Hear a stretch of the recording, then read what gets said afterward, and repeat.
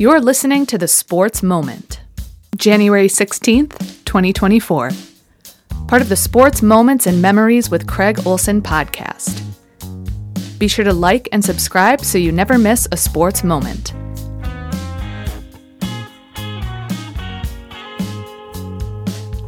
Sponsored by Pemberton Law and Lake Area Docks and Lifts.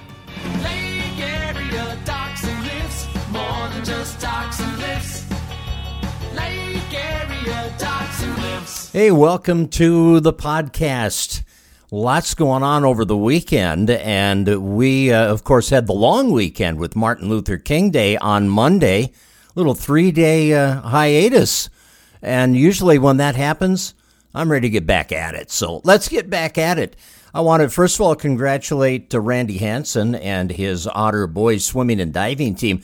They were involved in the Section 5A True Team meet in Alexandria on Saturday, and they were third. This is a tough section, and the Otters had 963 points. In the True Team, everybody that competes in each event scores points, depending on where they finish.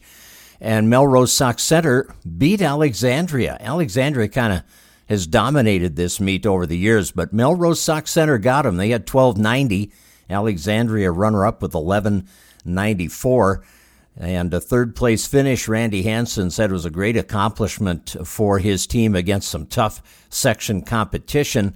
And the Otters were paced by first-place finishes from Matthew Toole and Reese Hansen, and a 5-second time drop by the 400 freestyle relay team that finished in second place.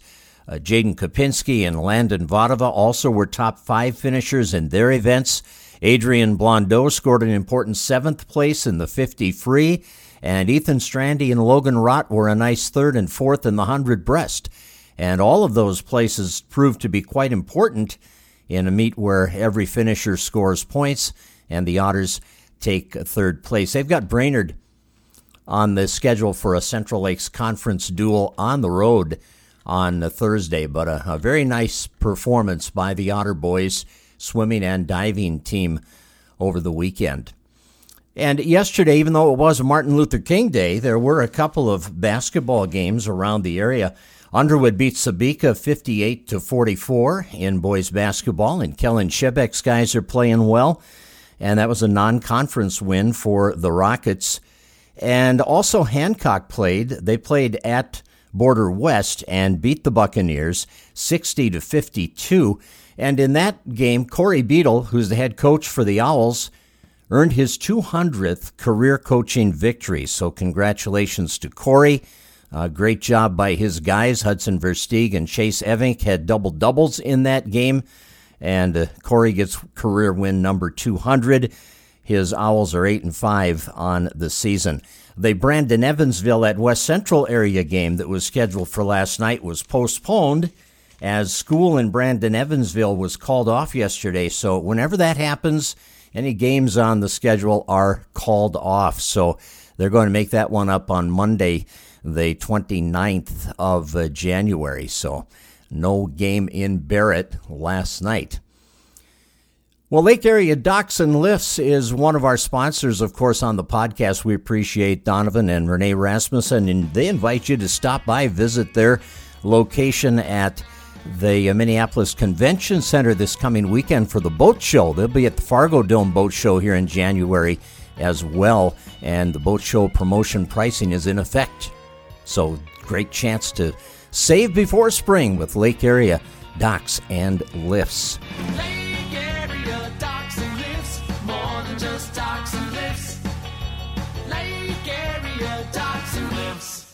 The Minnesota Golden Gopher men's basketball team is 3-3 in the Big Ten. Now, that doesn't sound overly impressive unless you look at what they did last year in the Big Ten, and they only had 2 Big Ten wins all season.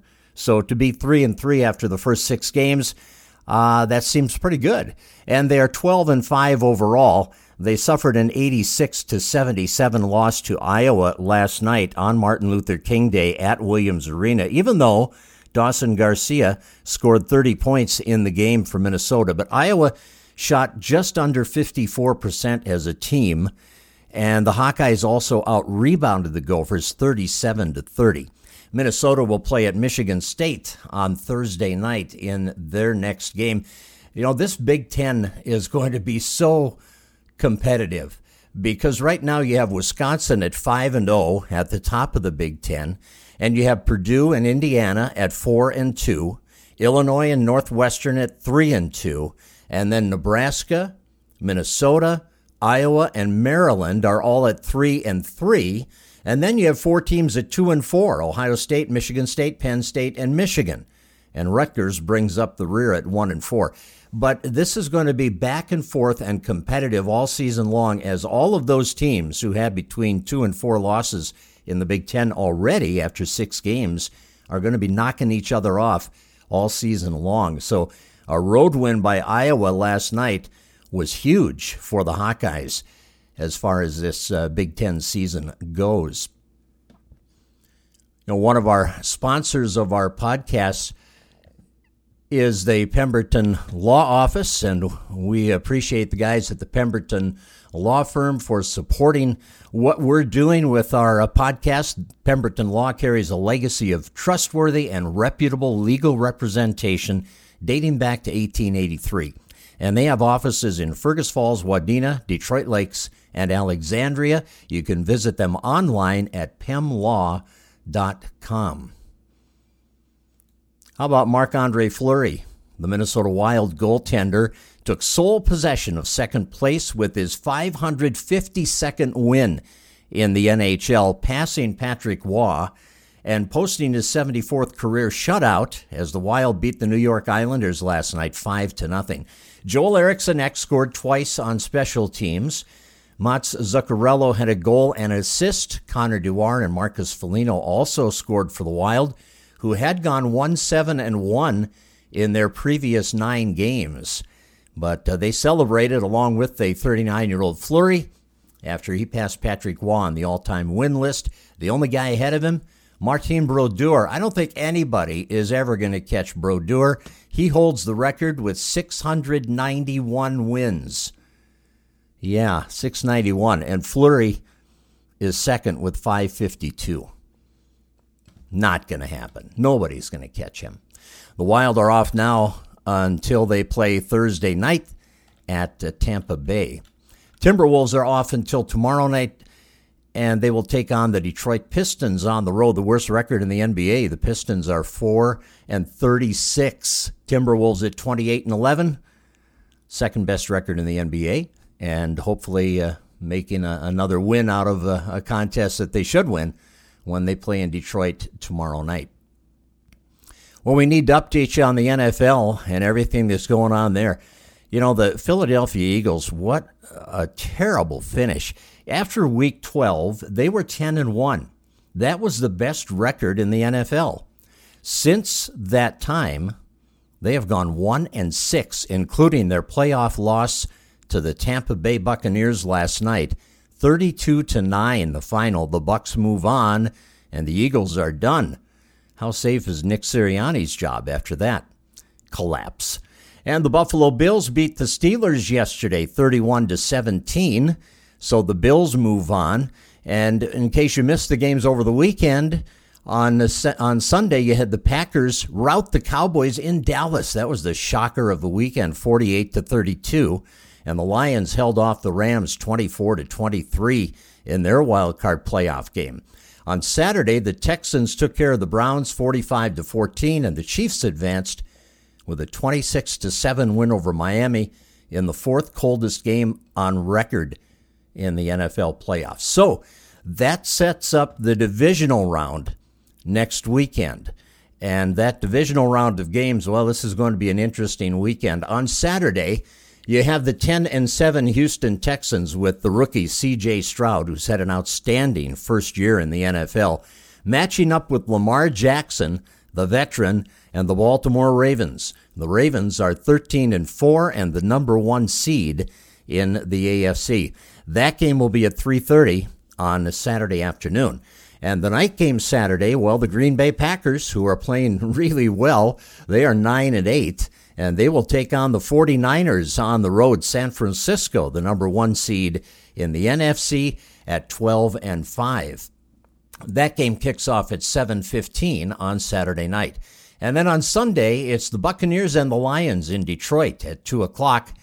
Lions are 6-point favorites in that one. They are 12-5. The Buccaneers are 9-8. And the night game, the 5:30 game on Sunday, has the Kansas City Chiefs. Patrick Mahomes, for the first time in his whole career, is playing a playoff game on the road that isn't the Super Bowl. He's played at neutral fields before in the Super Bowl, but he's never had to go as a visitor to an opposing team's stadium for a playoff game until now. And it's the Chiefs and the Bills. Both teams are 11-6. Buffalo has been made 2.5-point favorites in that one. That is the one game that I'm not going to miss next weekend in the NFL divisional playoff round.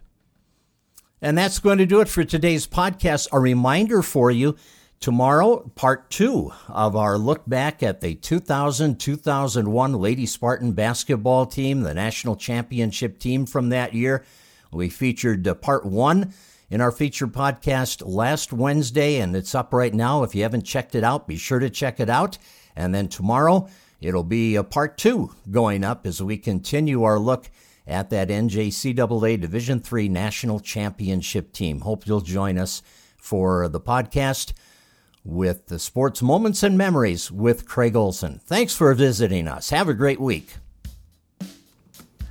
You've been listening to the Sports Moment with Craig Olson, sponsored by Pemberton Law and Lake Area Docks and Lifts. Produced by Sunroom Lab. Music by Blue Red Roses. Subscribe wherever you get your podcasts, and thanks for listening.